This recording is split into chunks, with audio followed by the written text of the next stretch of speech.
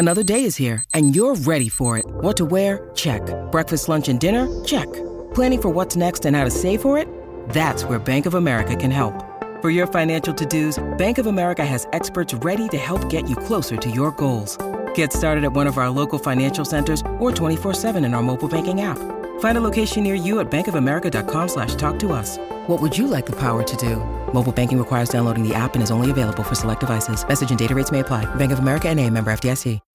When you need mealtime inspiration, it's worth shopping Kroger, where you'll find over 30,000 mouth-watering choices that excite your inner foodie. And no matter what tasty choice you make, you'll enjoy our everyday low prices, plus extra ways to save, like digital coupons worth over $600 each week. You can also save up to $1 off per gallon at the pump with fuel points. More savings and more inspiring flavors make shopping Kroger worth it every time. Kroger, fresh for everyone. Fuel restrictions apply.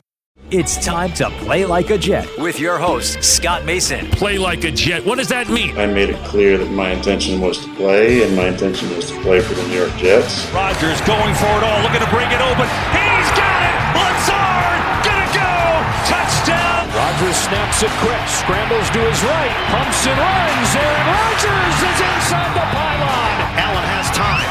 Intercepted! Sauce Gardner's got it. Breaking away. Garrett Wilson. Wilson, a big play downfield. Allen tripped up. He could not get past Jermaine Johnson. Oh, look at the speed of Breece Hall. He's done it again. Breece Lightning. 62 yards for the touchdown. And he's sacked again by Quinnen Williams. What a beast, number 95 for the Jets. Listen. Thank you. This is Play Like a Jet. My name is Scott Mason. You can follow me on Twitter at PlayLikeAJet1. And it is time for part 2 of the weekend mailbag. So for that, we bring back our friend who is the editor over at JetNation.com, Mr. Glenn Naughton. So let's jump right back into the mailbag. Next question comes in from JP Waxer. He asks, can someone please debunk all the negative projection for Joe Tippmann because he's 1 to 2 inches taller than most centers? The quote, hedgers are planting their flags with, he may struggle with leverage because he's taller than most centers. I don't really think that's a big deal because Tippmann is also much more athletic than most centers, particularly most centers that are 6'6". I think the way that he moves and the fit in the offensive scheme are going to more than outweigh the fact that he's 6'6". It's not really something I'm concerned about. Yeah, I think, if you look at Tippmann, like I said, he was the guy that I wanted there. Despite being 6'6", he does get really low. Like, he's got really good bend, so he's able to avoid situations where he gets too high and the guy across from him is able to leverage him and drive him to the ground, which you do see a lot with the bigger guys. So I'm not as concerned about it. If he was a traditional guy where he didn't move as well as he does or wasn't able to get as low as he does, I might be worried, but I'm really not. Next question comes in from Jets fan in CLT. He asks, if the Jets' Week 18 game against New England gets flexed to Saturday, which seems like a good possibility because of their popularity and likelihood of playing meaningful games late in the season, would they be the first team in NFL history to play a game on 5 different days of the week? Without checking, I would say probably, because the NFL never plays games on Friday. I think this is the first year they're doing that. So with the Jets playing on a Friday and then playing on the other days, the only way that the Jets wouldn't be the first team to do this would be if somebody did it during the COVID year. I'd have to go back and look because, remember, they were doing all this wacky stuff with the scheduling where teams were playing on weird days because they had to shuffle the schedule around to accommodate all the stuff with people testing positive for COVID and all of that. So that might have happened during the COVID year. But in a non-COVID year, this would have to be the first time it would have happened. Yeah, I would imagine. I can't recall a time when it would have been a thing. Another question from JP Waxer. He asks, many are writing off Jeremy Ruckert because of his limited playing time last year. Wasn't he hurt before and during the early part of the season? Tough for a rookie to catch up after that, isn't it? He was hurt. I think also they thought that it was going to be a redshirt year for him anyway. That was sort of the intention from the beginning. And so I expect him to get more of a look this year. He'll get a chance in training camp. The reason I think people were concerned is because as the season wore on and it looked like the Jets weren't getting a ton out of their tight ends, people sort of wanted to see something out of Jeremy Ruckert, and he just didn't do much. And even when he was in there for a limited amount of time, he had hiccups. If you remember, he had some missteps there on the field during his limited action. So I think right now I consider it playing with house money. If he turns out to be a good tight end, that's awesome. But in my head, I'm sort of writing him off. That's not me necessarily being negative on him. I'm letting myself be pleasantly surprised if he turns out to be something, as opposed to letting myself get let down if he doesn't turn into something, if that makes any sense. Yeah, I think the main reason people were writing him off, or for those who are, and I'm still hopeful, but it was a little bit, perplexing to watch what was happening last season, and the Jets literally got to the point where they couldn't get a first down. It seemed like it seemed as if that lasted weeks, that they couldn't move the ball at all. And I understand the quarterback play was bad, but still, you just thought, can you not put Jeremy Ruckert in there, give him a few targets, and is there? If he's not somebody you can put in there to make a couple catches at this point, it wasn't like it was week 3 or 4 and you're talking about how he's still adjusting to the league and all that. Like it was a little concerning, or even if you say sort of raise an eyebrow and wonder, like, why is this guy not getting on the field? If no one else is making a play, is he not capable of going out and doing something? So I think for those who were concerned, that's where it came from. But, for me personally, I'm still hopeful. I liked him a lot in college. I felt like he would be a better pro than he was a collegian, just because of the fact that he played at a school that relied so heavily on their receivers. He didn't see the targets that he may have at another school. So I'm still hopeful for Ruckert, but I think the concern had a lot to do with the fact that he wasn't getting on the field, despite the fact the offense wasn't doing anything. This podcast is sponsored by Cloud Optimizer. As a business owner or IT manager, are your cloud investment costs going up and you don't know why? It's time for Cloud Optimizer. As you migrate your business to the cloud, what you're spending and why you're spending it can get a little hazy. But Cloud Optimizer clears up the mystery and puts the cloud to work for you. Cloud Optimizer starts by analyzing usage patterns, right-sizing resources, leveraging discounts you may not be aware of, implementing automation, and much more. And by reducing unnecessary expenses and maximizing performance, Cloud Optimizer guarantees you a savings of 5 times what you spend for their service. As you utilize cloud-based services more and more, you don't have to lose sight or control of your spend. You can stay agile, streamline your costs, and optimize your performance, plus save significant money with Cloud Optimizer. Make the cloud work for you with Cloud Optimizer. Get a free assessment and find out how much you can save by going to cloudoptimizer.com. Go to cloudoptimizer.com for your free assessment. That's cloudoptimizer.com. Play like a Jet. Play like a Jet. Next question comes in from Bill Fon. He asks, with the Quinnen Williams contract buzz, isn't the real issue why it's taking a bit is because the Jets don't have cap space right now, and they are currently reworking Aaron Rodgers' deal, which will add cap to this year, plus other restructures and cuts.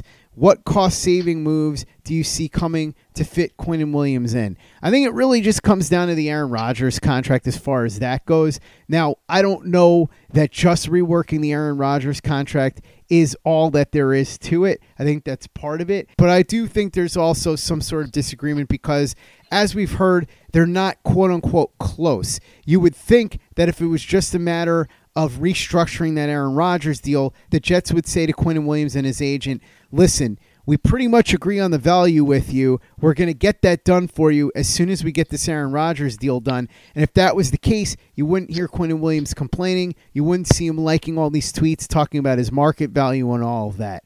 So I have to think that there's more to it than just reworking the Aaron Rodgers deal, although that certainly is part of it because once they do that, hopefully they would have more cap space over the future years.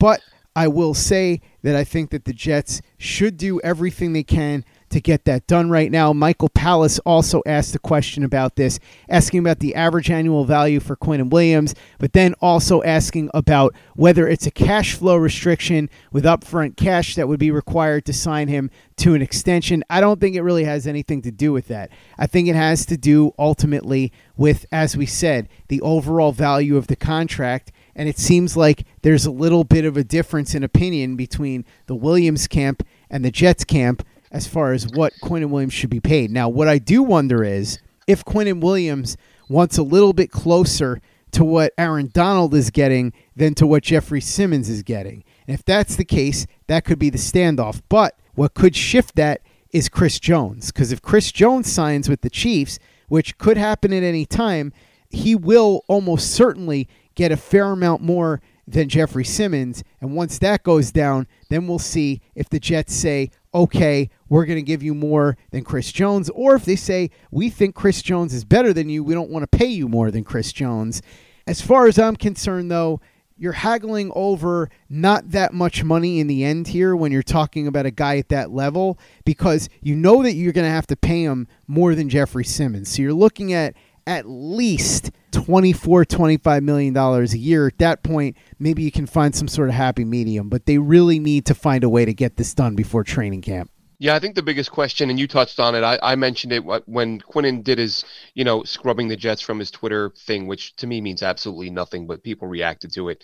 I did a quick video on it saying that we don't know because we're all assuming, at least if you look at what the talking heads are saying and what, Twitter and you and I have talked about it and said that, it should be in the 25 million range. Maybe it's 26, fine. But you can't dismiss, you can't throw out the fact that maybe his people, as you said, and like I said, I mentioned it, that maybe they're looking at Aaron Donald and saying, hey, by some metrics, Quinnen was the better player last year. And he's the younger player. He's the ascending guy, where even if you say Aaron Donald plateaus for a couple years, he's not getting any better than what he is now. So you've got a player who, by some metrics, outperformed Aaron Donald last year and is a younger ascending player. That Quinnen's camp might be saying, look, we need 30. Like, he's getting 31. Maybe you want to say that contract is an outlier because it's so much more than everybody else, but we need to be in that ballpark. And I know that, it's been rumored now that it's between 25 and 30.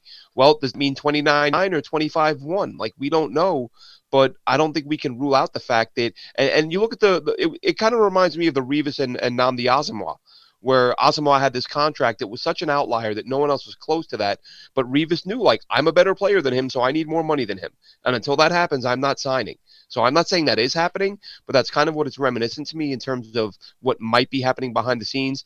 But you also can't discount, as we've both talked about, the Rodgers deal is impacting all of this stuff.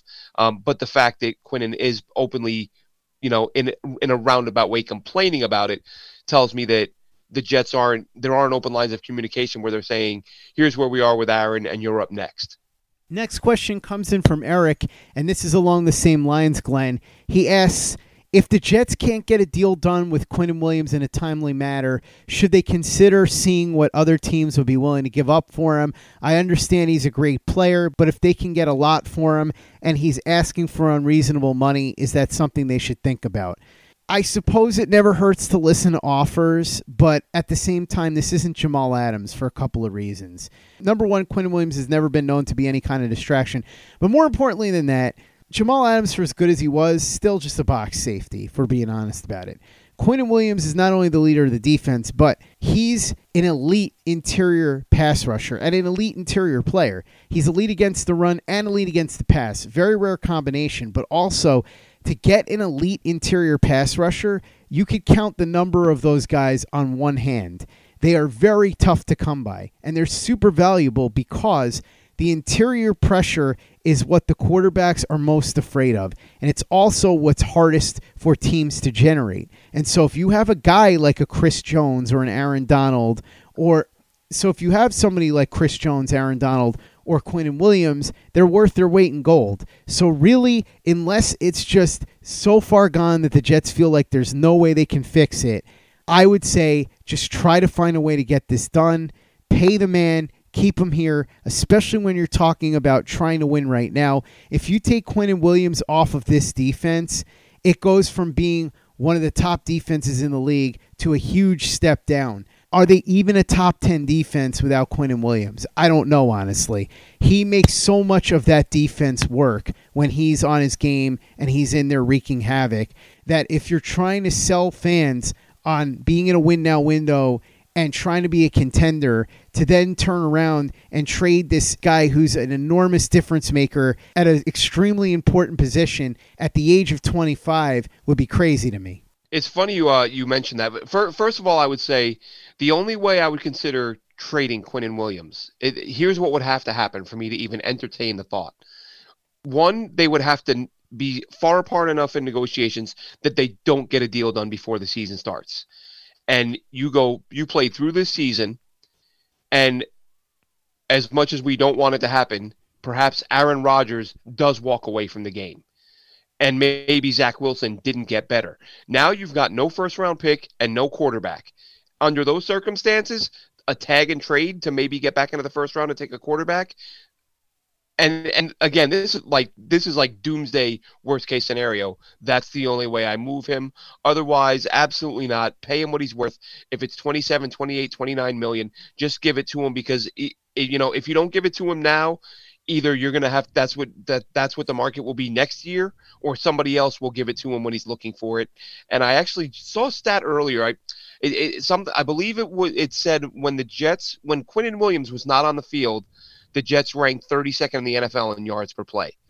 Whereas when he was on the field, it was like 10th or 11th. Like, the difference he makes, you can't put into words. He's such a difference maker. He's a guy you got to get locked up before the season hits. That's what I expect to happen. But as far as trading him, that would only be if every single other thing went wrong and the Jets had no quarterback and didn't own a pick that could get them a quarterback. Next question comes in from John McAnally. He asks, who's matching up against all these good tight ends that the Jets are going to face this season? I worry it could be the Jets' Achilles heel on defense this year. It's been their Achilles heel for a while, so why would this year be any different? Yeah, this is a tough one, Glenn. I know Zaire Barnes is a really good athlete, so he's somebody that maybe they could try out a little bit, their 5th-round pick. Jarek Bernard-Converse, another guy who's played a little bit of safety and a little bit of cornerback. You might see Chuck Clark matching up against some of the tight ends. Chuck Clark's interesting. He's a bit of a hybrid as a linebacker and a safety. He played a lot more linebacker than people realize on third downs for the Ravens. So, yeah, it's an interesting one. I don't know really what to tell you. I don't have any concrete answer for you, but Robert Saleh and Jeff Ulrich are going to have to figure something out. Yeah, I think Bernard Converse was the first guy that comes to mind for me, because he was a really good cover guy from what I was able to see in college. I watched a few of his games in recent weeks. The sort of X factor to me, you can't rely too heavily on these undrafted free agent types, but a guy that I think I mentioned on the last mailbag, Scott, Marquise Waters. I've had a chance to go back and watch some more of him. He played at Texas Tech, undrafted free agent, and he played safety, he played slot, he played inside linebacker, he played outside linebacker. Very athletic guy who has some cover skills. I wouldn't be shocked if he makes the roster, but of course you give the upper hand to the draft picks, right? So Bernard Converse is one, and as you said, Zaire Barnes, really athletic guy, long-limbed guy who they like in coverage, so he could be the guy that gets the call there, because it is a concern. I've said before that one of my biggest concerns about this team, or my two biggest concerns, quarterback 2 and covering the middle of the field, covering the big tight ends that roam in the middle. They don't really have a guy that's proven they can do that. Next question comes in from Tim. He asks, what do you guys think about this theory that the NFL was trying to help the Jets and that they were rigging the schedule in their favor because Aaron Rodgers is on the team and they want the Jets to do well this year? That's part of why they have them in all these primetime games. So I saw this, and a lot of Bills fans have picked up on this. The Jets have the rest factor, and Warren Sharp broke this down about how the Jets have more rest than almost any team if you factor in the time between games and the travel and all of that stuff. And so, of course, Bills fans are jumping on this, but this is just such a cheap, boring excuse. Look, here's what it comes down to. You either have the best team or you don't. You're either going to go out there and you're going to win, or you're not. The Jets are either going to play well or they're not going to play well. Quite frankly, if the Jets aren't anywhere near as good as they think they are, then it's really not going to matter that they have a little bit more rest than some of these other teams. I keep joking that all of a sudden, all of these conspiracy theories are popping up as far as what the league has been doing to help the Jets. Because, Glenn, a lot of Jets fans have said there's some sort of conspiracy theory to crap on the Jets and all the media hates the Jets and all that. And I do think to some extent there are some commentators who do that. Some of them do it because they know that they're going to get attention. Some of them do it out of ignorance. I remember a couple of years ago, Sarah Spain said something along the lines of, would you rather be a team like the Vikings where they tease you by getting to the playoffs and all that, or would you rather be a team like the Jets who never gets to the playoffs and never does anything? And of course, I went in and said, I don't know what you're talking about. The Jets actually went to the playoffs a whole bunch of times in the 2000s and all of that. And then she said, oh, you clearly don't understand. I'm doing radio and this is a topic. And I said, no, I totally understand. I did radio for a long time. What you don't understand is the Jets' history. You're using the wrong team. And so there is a lot of that where people misunderstand the Jets' history, or, as I said, they're doing it to further the LOL Jets narrative. But I also don't think that there's some sort of concerted effort against the Jets. There's no conspiracy theory. Just as I don't think there's some sort of conspiracy theory to help the Jets. You heard a lot of Dolphins fans in particular last year, but a lot of people all over the place. Seahawks fans were doing this too because of Tariq Woolen, where they were saying, oh, Sauce Gardner gets away with pass interference and this and that. And then you go back and you watch the film of what they're claiming was pass interference, and it's not even close. And you hear people say, oh, he didn't look back for the ball. That's not an actual thing. That's an old wives' tale. I don't know where this came from. You do not have to look back for the ball. That's not something that's real. Face guarding isn't legit. That's not something that referees are going to call, and it's not something that they're supposed to call. So Sauce Gardner really was that good. Now, if you want to argue that here and there, maybe he got away with some things like any other cornerback, fine.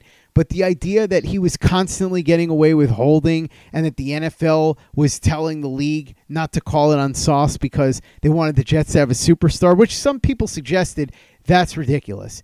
And then, of course, there's a conspiracy that the NFL was trying to get Aaron Rodgers to the Jets and that they specifically wanted Rodgers to go to the Jets before the draft because they wanted this whole talking point and they wanted all of this splash to head into the draft and all of this. That, of course, is ridiculous, too. And then now the last part of the conspiracy is that the Jets had all this help from the schedule makers who are intentionally trying to help them win and be good.